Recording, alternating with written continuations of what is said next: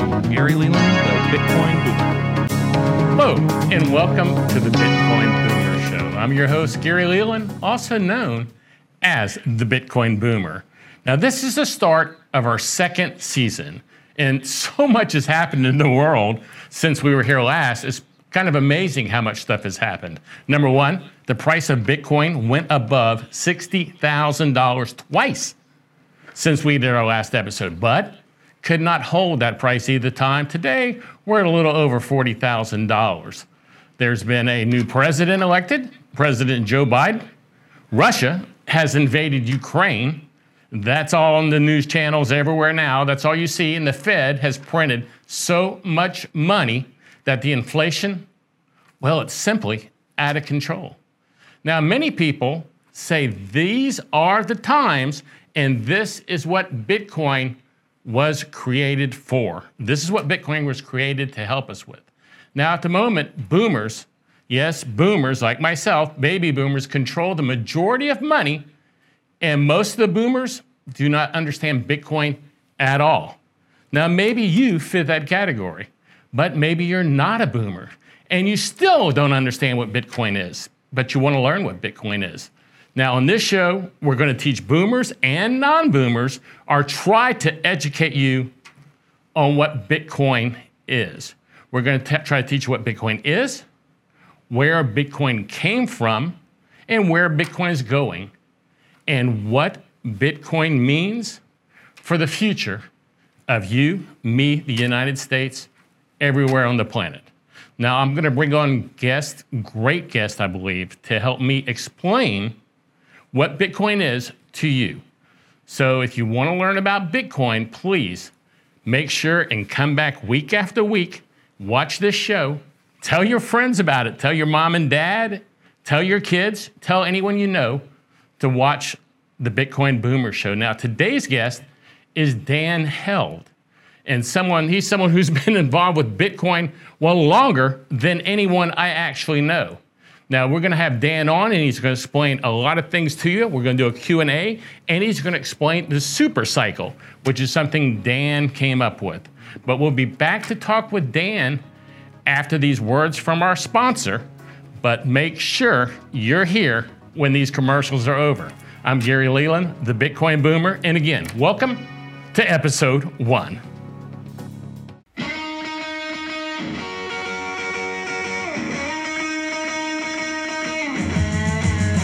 Okay, guys, this is Gary Leland, the Bitcoin Boomer, and you need to come here if you want to find out what Bitcoin is. If you want to just meet some great people and have a great time, come to BitBlock Boom. But there's one thing, you have to be a Bitcoiner. We don't allow shitcoiners. Last week in August, every year, moving to Austin for 2022. Yeah, I love coming to BitBlock Boom because it's like Mecca for Bitcoiners. Like, everybody here is like part of the hardcore like inner sanctum. You just have these conversations with everybody where like you can see it in their eyes that they believe the same things that you believe. If you come to BitBlock Boom once, you're going to come every year. Speakers are great. The networking is great because that's really what it's about when you're a Bitcoiner, especially when you're a new Bitcoiner, is you want to network with as many Bitcoiners as you can, learn, because there's so much information, not only about Bitcoin, but about money in general. Hey, so I'm down here at BitBlock Boom, and what energy, what a lot of fun. It's all Bitcoiners and just good people. That's the one thing that all my interactions that I've had with people, you can tell you're just dealing with a culture of people that just want to make the world a better place.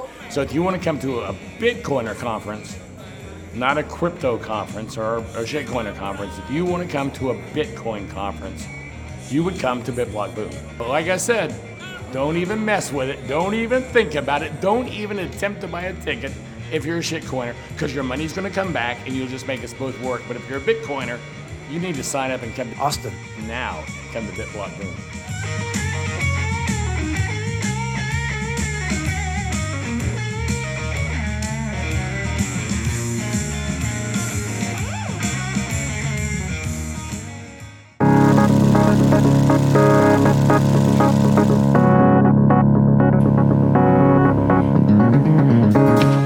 Hello and welcome back to the Bitcoin Boomer Show. I'm your host, Gary Leland, the Bitcoin Boomer.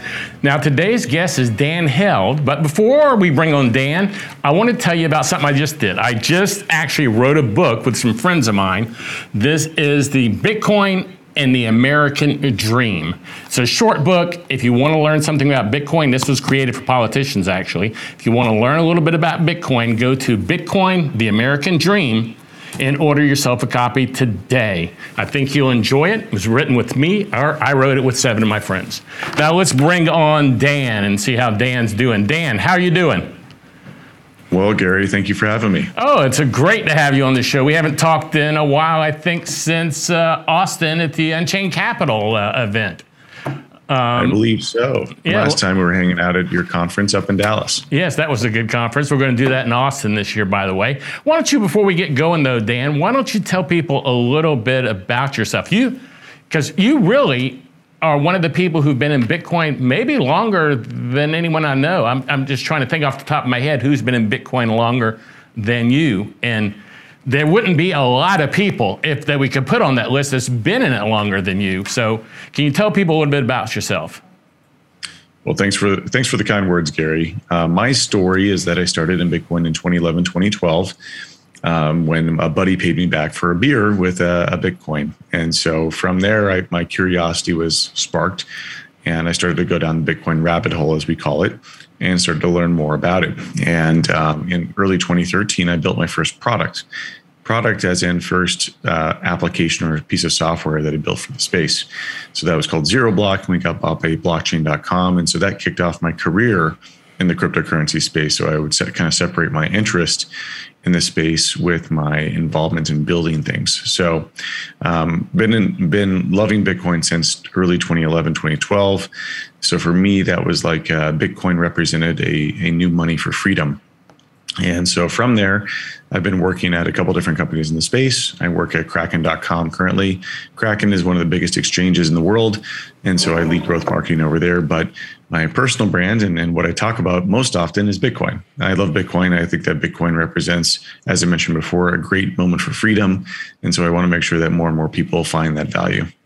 Well, that is something to easily get entangled in the web of Bitcoin. Once you understand Bitcoin, I always tell people Bitcoin is very hard to see, but once you see it, you can't unsee it. You think that's probably a pretty good description there?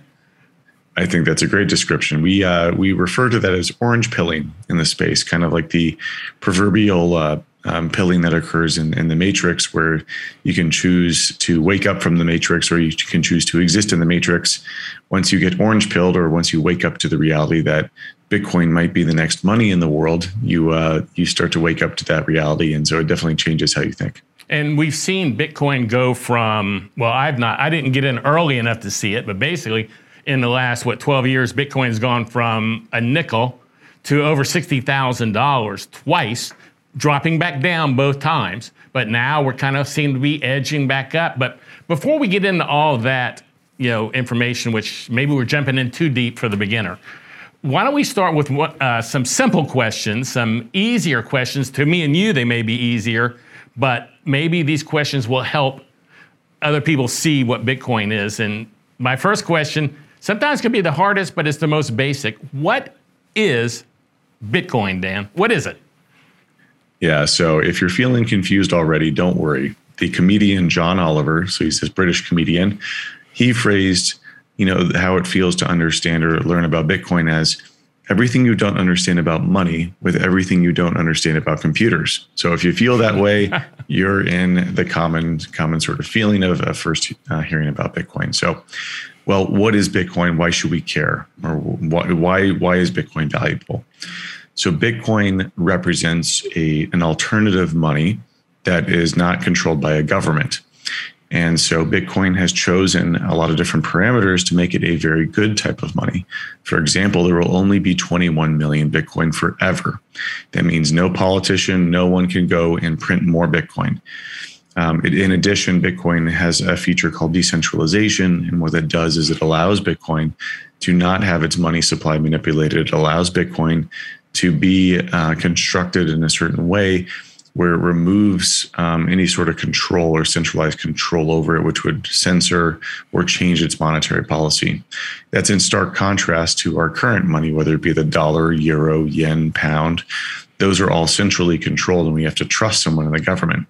And so that's what the core premise of Bitcoin is it's an alternative money that's not controlled by a government. And that's a good thing, because control over money, as we've seen through thousands and thousands of years of financial history, going all the way back to the Romans, the temptation to print money by politicians is irresistible. And they will always do that, which means you will have inflation, where the dollars that you have in your bank account, or euro or yen, they slowly lose value over time as they are eroded by inflation. But Bitcoin does not have that problem. Bitcoin solves that problem. Well, now, another question I get asked a lot, Dan, is I want to move on to this, and then I'm going to kind of come back to a little bit of that. But one of the questions that people bring up to me next is, why do I even need Bitcoin? I have PayPal, I have credit cards, I have Zelle. Why do I need Bitcoin? Why do I need another payment method or another way of having money? That's a great question. And Bitcoin's value proposition isn't in its digital nature. It's in the nature of how it's constructed, which gives it certain parameters or values as a money. So yes, we have PayPal, we have Venmo, we have Cash App, and that allows you, and then we have ACH and wires. And so money has already been digital for quite some time. What Bitcoin provides us is it's a money that's not created by government, but we have other two parameters that are really important. One is that you cannot censor transactions on the Bitcoin network, which means that Bitcoin is uncensorable. That means you can't be canceled. You can't be canceled if you're Republican, Democrat, Libertarian, whatever you may be. You can transact on the Bitcoin blockchain, and that transaction cannot be censored. Second, you also have Bitcoin's censorship resistance. And so what does that mean? Well, as we saw in Canada with the Bitcoin truck, with the truckers, they can have their assets frozen if you're on the wrong side of a political debate. With Bitcoin, you can't have your assets frozen, because with Bitcoin, you control that if you have a private key. A private key is a fancy way of saying essentially like an encryption key. And that key is essentially the key that opens up your vault of Bitcoin. So if you have that key, if you control that key yourself, no one can take your Bitcoin away from you. No one can freeze it. To give you an idea of how protected Bitcoin is, to crack that private key, to crack that key that opens up my Bitcoin vault, would take every computer on the earth 10,000 years to crack it if they spent all of their time nonstop trying to crack that password. So Bitcoin is very secure. It offers people the ability to store wealth in a way that can't be seized, and to transmit it in a way that can't be censored. So Bitcoin is my money in my vault that no one can take, no one can stop me from using, and no one can cause inflation to. So it's a powerful tool. And as Voltaire said, with great power comes great responsibility, and having your own money and being in control of it is great power that I don't think people understand how great a power that is. What would you say to that? Totally. I think that's a wise word to say, because on one hand, you can control your money, which is great. But on the other hand, if you forget your password and you control that money, or you forget your backup, this means that Bitcoin may not be recoverable. So it gives you a lot of power over your money, but it certainly gives you such a degree of power that you could potentially hurt yourself. So it's important to remember, and be careful with how you manage your Bitcoin. You can choose to trust someone else, like, for example, a Coinbase or Kraken, but that does somewhat defeat the purpose of Bitcoin, where you should own it yourself. You should control it yourself. But yes, as you mentioned, with great power comes great responsibility. So when you manage your own private keys, you need to make sure that you manage it well. A similar example would be like if you have a gun, making sure that it's not loaded, making sure that you carefully use it when you go to the firing range or when you take it out. You don't have it loaded. You make sure you don't point it at anybody. Same sort of thing with Bitcoin. When you use your Bitcoin, when you store your Bitcoin, you want to make sure that you make it accessible, that you make sure that you remember your password, and that you make sure that you don't do anything that would potentially erase your Bitcoin from existing. But I've been around 10 years and haven't lost mine yet. So it's a very doable exercise. I think a lot of people can do it. They just need to take the time to think about it. Unlike Bitcoin, if you lose your password, it's not coming back. We will be back right after this break. So stick to for the Bitcoin Boomer Show.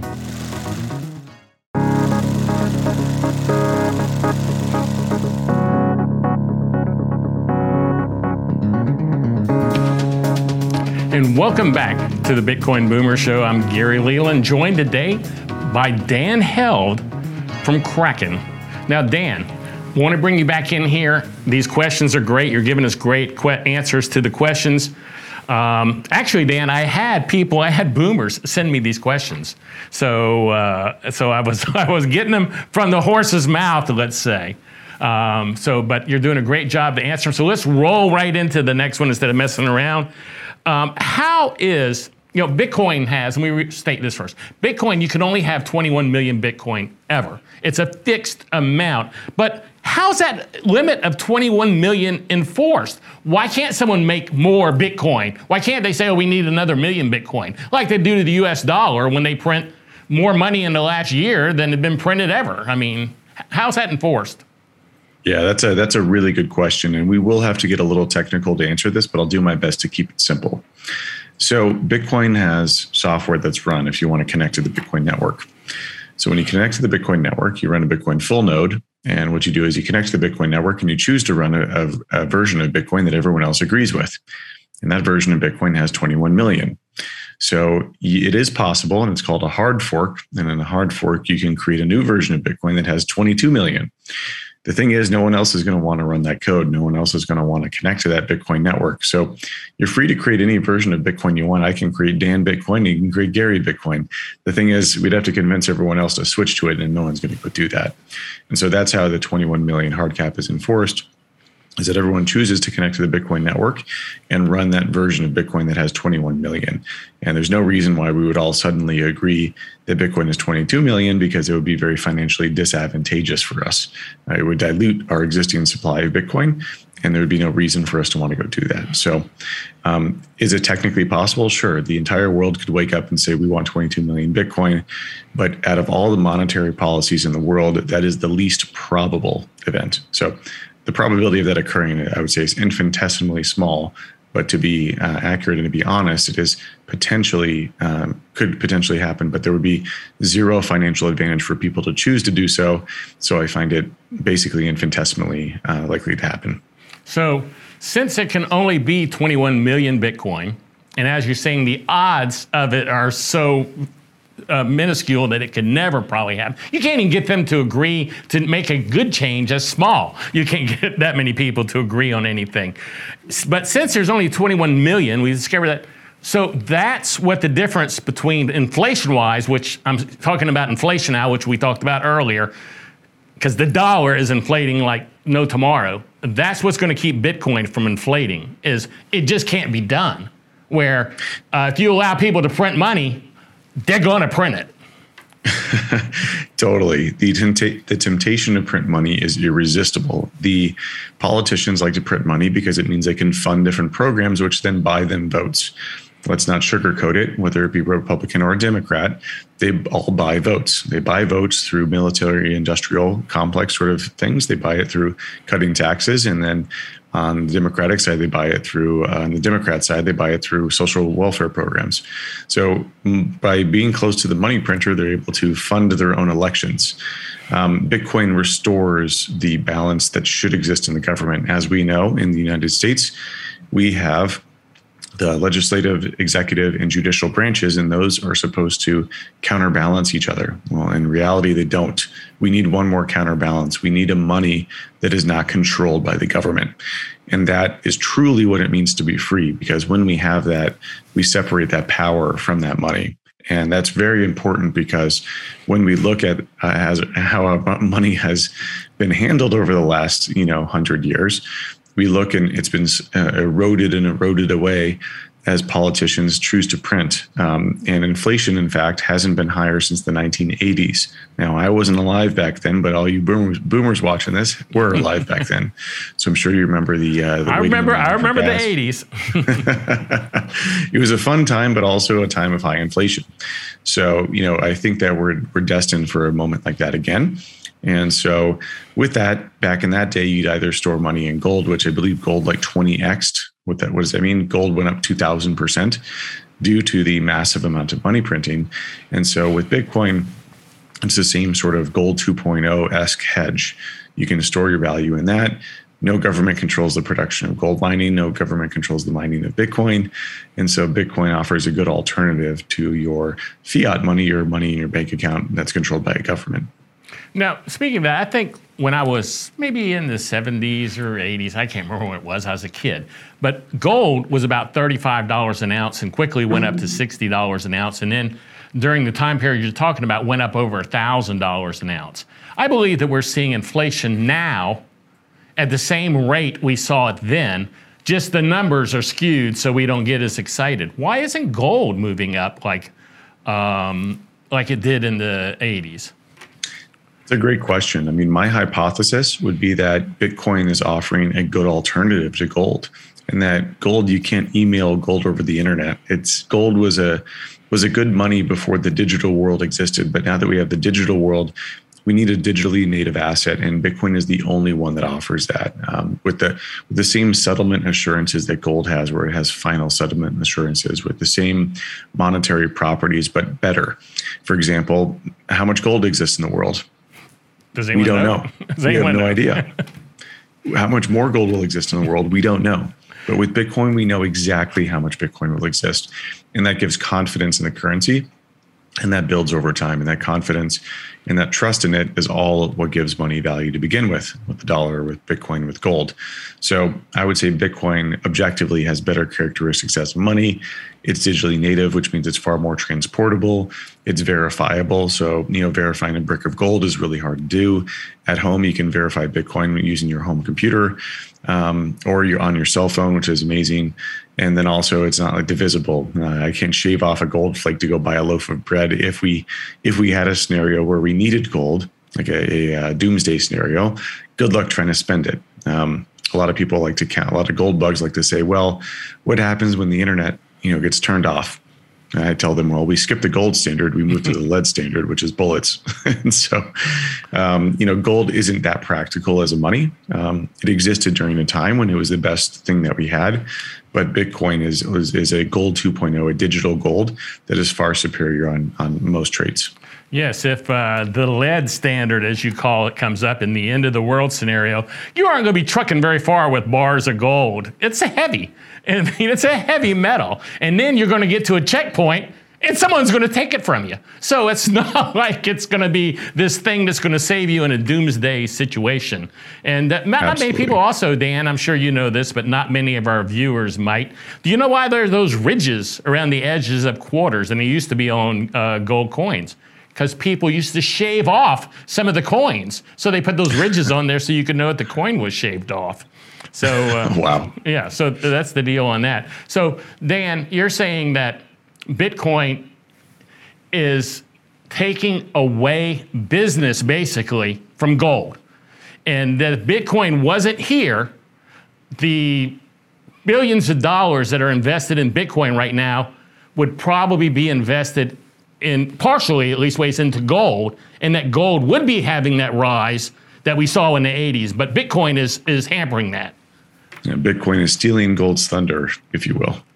Yes, well, like I said, I think Bitcoin gold is a thing of the past for sure. Some people are going to hang on to that hope forever that Bitcoin's going to save them. I mean, gold's going to save them. But I think as more time goes by, people will start to understand that Bitcoin is the savior. You can basically memorize your seed phrase, and you don't even need to have your Bitcoin or a wallet or anything with you. You can go in get out of town and set it up again. How would that work, Dan? And we only got about 40 seconds. Yeah, great question. So with a Bitcoin wallet, you set up a Bitcoin wallet and you have typically a password or a PIN number to access it. There's also something that you set up called the backup. The backup is the 12 to 24 word phrase that can back up your Bitcoin. So if you forget your PIN number, you have your backup. And so what's cool is you can choose to just destroy the device that has the Bitcoin wallet and just memorize the backup 12 to 24 words. And that's all you need. In fact, so you can memorize that and your Bitcoin can exist in your head, which is super cool. I don't recommend doing that, but you could do that. So if you were, let's say, in a situation like the people in Hong Kong, when they were taking off because China was taking over, all you have to do is memorize those 12 words, go to the new country and set it up. And we'll talk more about that right after this word from our sponsor, so be sure and come back.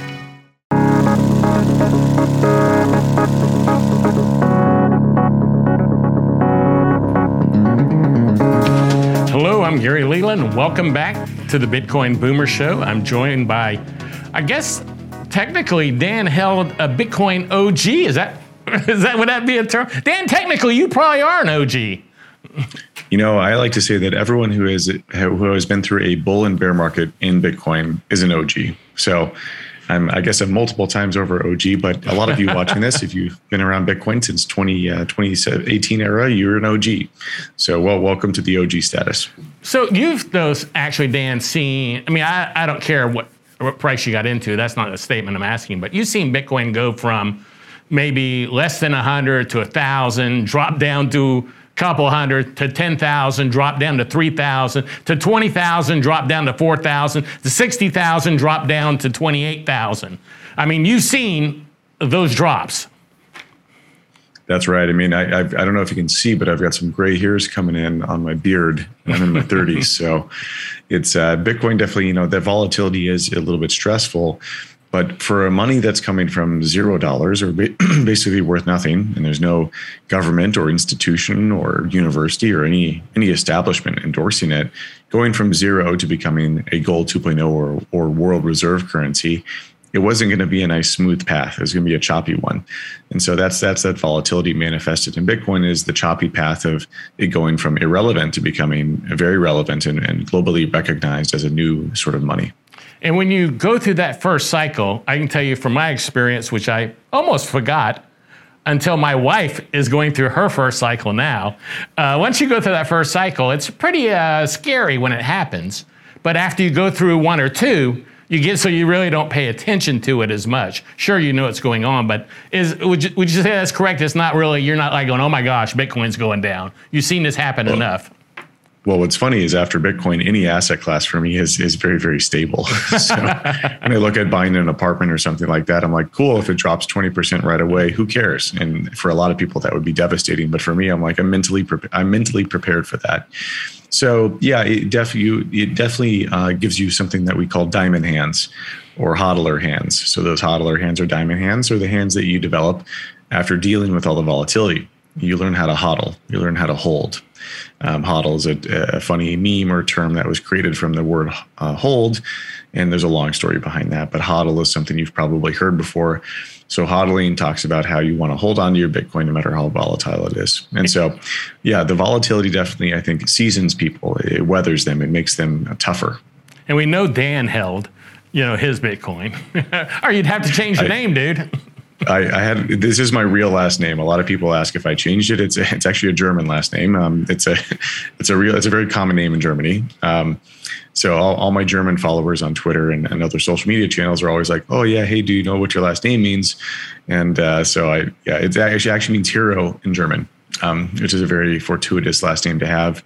But yeah, people think you're I made a Bitcoiner. It up because for a Bitcoiner, yeah, people think I made it up. They're like, oh, held is just like, oh, you made that up, like Dan held his Bitcoin for 10 years. And no, it's my real last name. Well, Dan, I want to get on to a little more serious subject for people. People are always asking one of the top questions, where do I buy Bitcoin, stuff like that. But before we answer where to buy it, I want to ask about something else. And then let's go to where to buy it. Where would people buy Bitcoin, Dan? I know they can buy it from your company, but I don't think, besides Kraken, and I'm not asking for companies necessarily, I don't think people know how to get started or how to buy some Bitcoin if they want to buy $100 worth of Bitcoin. What do they do? Let's start with the basics. So, know that you don't have to buy an entire Bitcoin. A Bitcoin is divisible into 100 million pieces, so you can buy $1 worth of Bitcoin. I think that's a big misconception because fractional stocks are a relatively new phenomenon. And so a lot of people think Bitcoins are only sold in atomic units, just one Bitcoin. No, you can buy part of a Bitcoin. So don't worry about Bitcoin's price. It's kind of like a share of Berkshire Hathaway. Berkshire Hathaway shares are worth $400,000 a share. Is that expensive or cheap? The answer is neither. It's accurately priced for how the market believes Berkshire Hathaway is worth. They just have never done a stock split. Bitcoin's the same way. So you can buy a fraction of a Bitcoin. So you can buy $5 or $10 worth. Now, when you think about buying Bitcoin, I know that a lot of people might be watching this because you're a boomer and you might be a little bit less risky than a young guy like me. So choose an amount you're willing to lose. I think 1% or 5% is a very low amount of money. If you lose that amount of money, like 1 or 5% of your portfolio, I don't think you're going to be up, stressed out at night.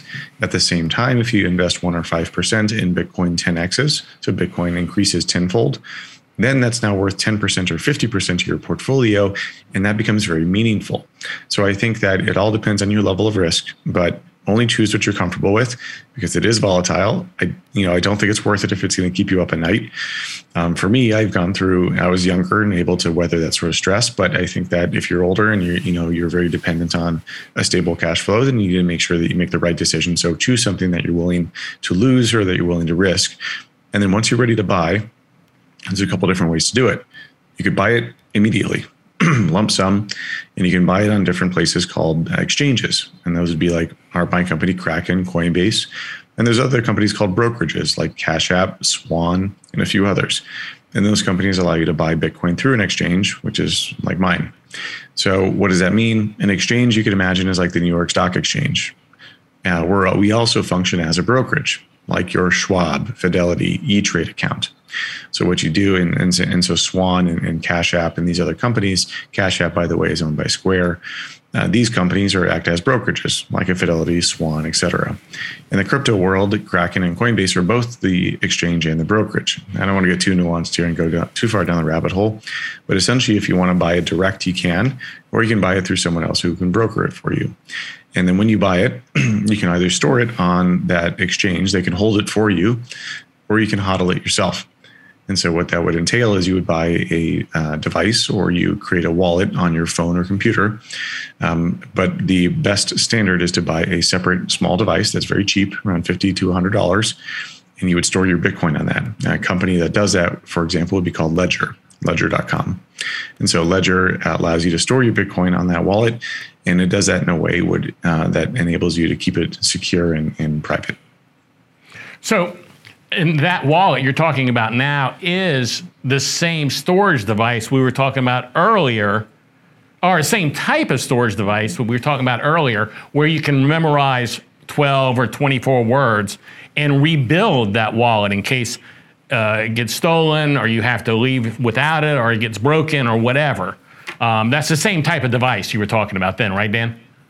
That's exactly right. Yeah, so that 12 to 24 word backup, that is when you get a device like a Ledger. It's a little small. It looks like a USB stick. And you create your wallet on the device. And then after you create it, you have a PIN that allows you to access it on the device. But if you forgot your PIN, you set up something called your backup, and that's the 12 to 24 words. And those could restore your wallet if you forget your password. And just to make sure people understand, when you create a device like that, a wallet, I think that's a bad name for it sometimes, a wallet, even though it does store your money, I guess. But you're not actually storing your Bitcoin in that wallet. You're storing the keys to your Bitcoin. And we've got like a little over a minute left. So you could explain, because a lot of people are going, oh, my Bitcoin's in here, but your Bitcoin's not really in there. It's still on the blockchain. Well, thanks for throwing me a curveball here, Gary, with 1 minute to explain it. So what Gary's talking about is imagine like all the vaults in the world are publicly accessible. So like every vault in the world is sitting in an open space. But what you need is the key to open up that vault. And so what Gary's talking about is like your Bitcoin doesn't necessarily exist in a physical place. It exists in this digital world on the Bitcoin blockchain, but you need the right key to go access it. So that's kind of what he's referencing here. There's a more nuance to it, but within 1 minute, I think it's very difficult to explain something like that. Yeah, I probably threw you a curveball there on that one, Dan. I do apologize. That one's a little trickier, but yes, essentially, it's the key to open up the vault that's the most important thing. There isn't necessarily just one location for your vault. You can create copies of the wallet. That wallet can be distributed all across the world and in different locations, but unless you have that key, it doesn't matter. And you can have more than one wallet. I mean, you can store some Bitcoin in this wallet and some Bitcoin in this wallet in case you were foolish enough and your house burnt down. Maybe one of the two survived. But you should keep your seed phrase somewhere safe, for sure, besides with your wallet. That's what's cool is I store my seed phrase on titanium. It's on a piece of metal. So do I. It's we'll be right back waterproof. After this message.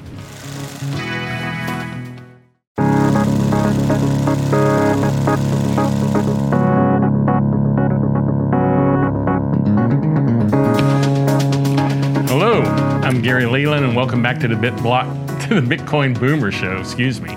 And I'm joined by Dan Held, and that is his real name, Dan. Before we went to the break, you were talking about your titanium plate. I use the same thing. Can you explain that just for the audience here real quickly?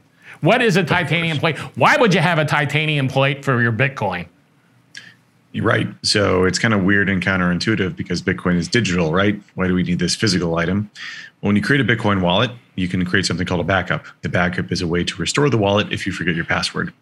And that backup consists of 12 words. That's it. That's all there is for that backup.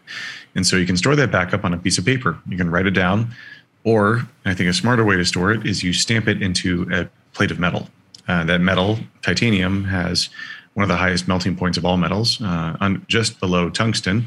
Tungsten isn't as useful as a metal, though, to create these wallets because it's a little bit more expensive and it's a little bit harder to stamp into.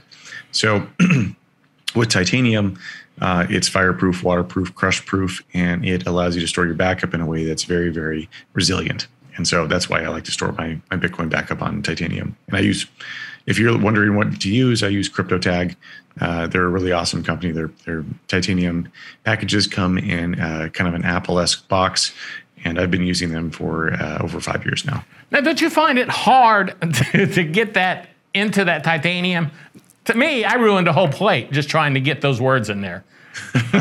Well, it depends on the kit you buy. There's some that have like a little clicker that you can kind of click into the metal.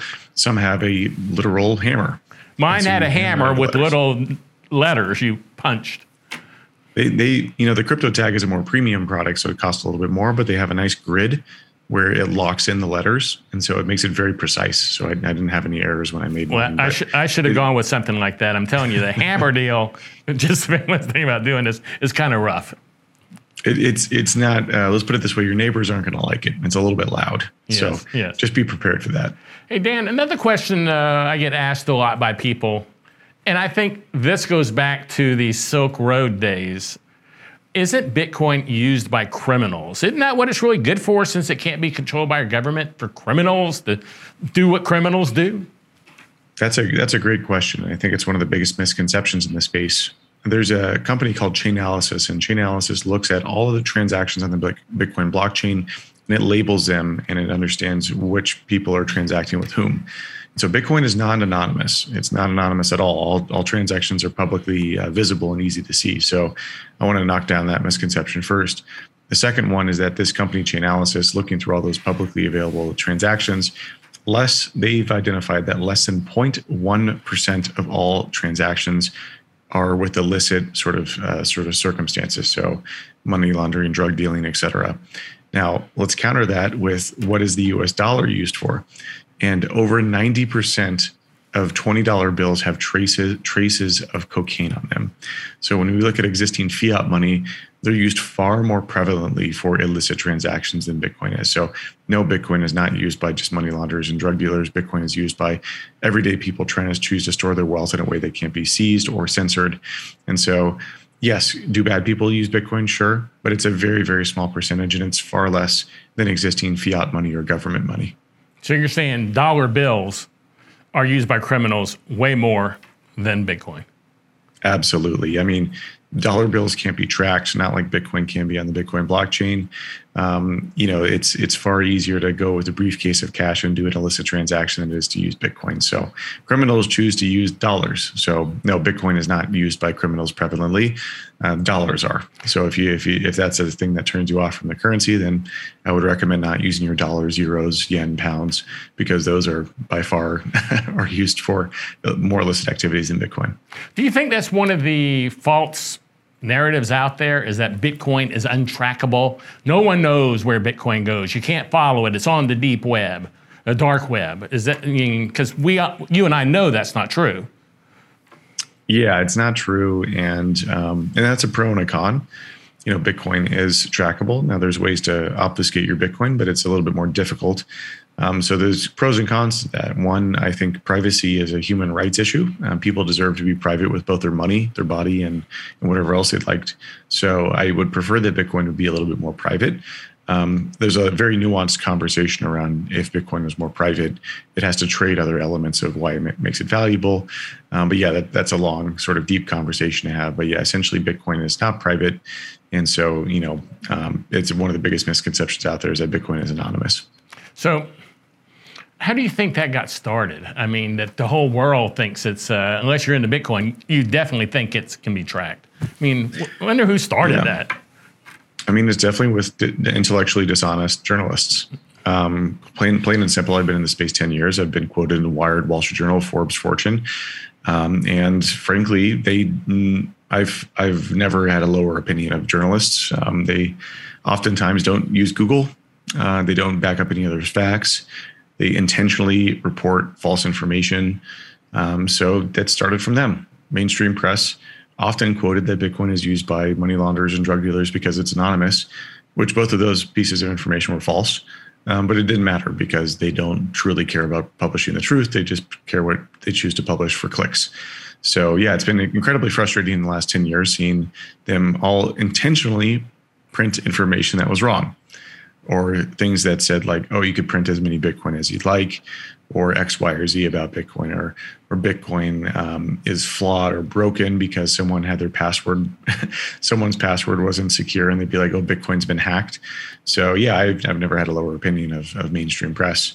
It's incredible to see how dishonest they are, and then you realize, and I forget what the term is called. I believe it's called the Neil Gelsim effect, where once you understand a topic completely, and then you read the press, you realize that they're misreporting on every topic, not just your topic, because there's no way that they understand Bitcoin. And by the way, Gary, I would not lump you into them. You're very knowledgeable and very, and this is why you have the Bitcoin Boomer Show. Yeah, we're talking about people at CNN or Wired or Forbes. So it's incredibly disappointing because you realize that every single topic you read about, whether it be Ukraine or nutrition or anything else, they're similarly misinformed. So it's a little bit depressing to come to this realization that everything you read is basically bullshit. So we have a lot of fake news, you'd say, on Bitcoin out there. There's a lot of fake news on Bitcoin. And after 10 years of it, I'm fed up with it. I'm tired of it. So I'm glad we were able to knock down that misconception, though, because it's one of the biggest ones. I'm surprised. I never see any fake news on Bitcoin getting removed from Twitter or Facebook. I mean, I've never seen it. And it's pretty obvious if you know anything about Bitcoin. It's not an opinion. It's either fake or it's not when they say something. Absolutely. Well, as we know, the whole fake news thing or labeling news as real or not isn't about actual truth. It's about politicalization of narratives. So yeah, yes, you're correct. It's incredibly frustrating to see, what I would refer to as, I mentioned the previous publications because those are ones that I think are widely accepted as like good. The Wall Street Journal, Forbes, Fortune, right. Wired. These are commonly referred to as like top tier publications. Even those I would say, are incredibly misinformed or intellectually dishonest. Well, Dan, we have about a minute and a half left. So before we head out of here and let you go, where can people find you? And is there any last comments you want to leave our viewers with? Yeah, so I had a great time, Gary. Really appreciate you having me. And so if you like what I have to hear, now I'm not sure how many boomers are watching this, but if you're watching this and you have Twitter, which I'm not sure many of y'all have, it's at Dan Held. That's my Twitter account. That's where I post most of my thoughts. If you like longer form content, which I think most folks here might like, check out my newsletter, The Held Report. So Google The Held Report. And so if you want it for free, you get it once a month. If you like my thoughts and you want my thoughts on a weekly basis about Bitcoin, it's $15 a month. So go check it out. Whether you want to do the free or premium tier, up to you. But that's probably the best place you can go to kind of read my longer form thoughts. And it comes in an email. So you might like that format. Well, Dan, I appreciate you coming on the show. I really do. I think your answers were great. I had so many questions that we didn't get to. Being the first one of the season here, I had all these questions thinking, I guess I have to be prepared for someone with short answers, which you, with the knowledge you have, there's no way you're going to give a short answer. You're going to give a thorough answer. And I do appreciate you coming on the show, Dan. Thanks again, Gary. Appreciate it. And everybody, we're going to take a break after this segment, though. Make sure you come back. We're going to come back and wrap it up, and I'm going to tell you a little bit about a contest we're going to have coming up soon. So join us after the break for the Bitcoin Boomer Show.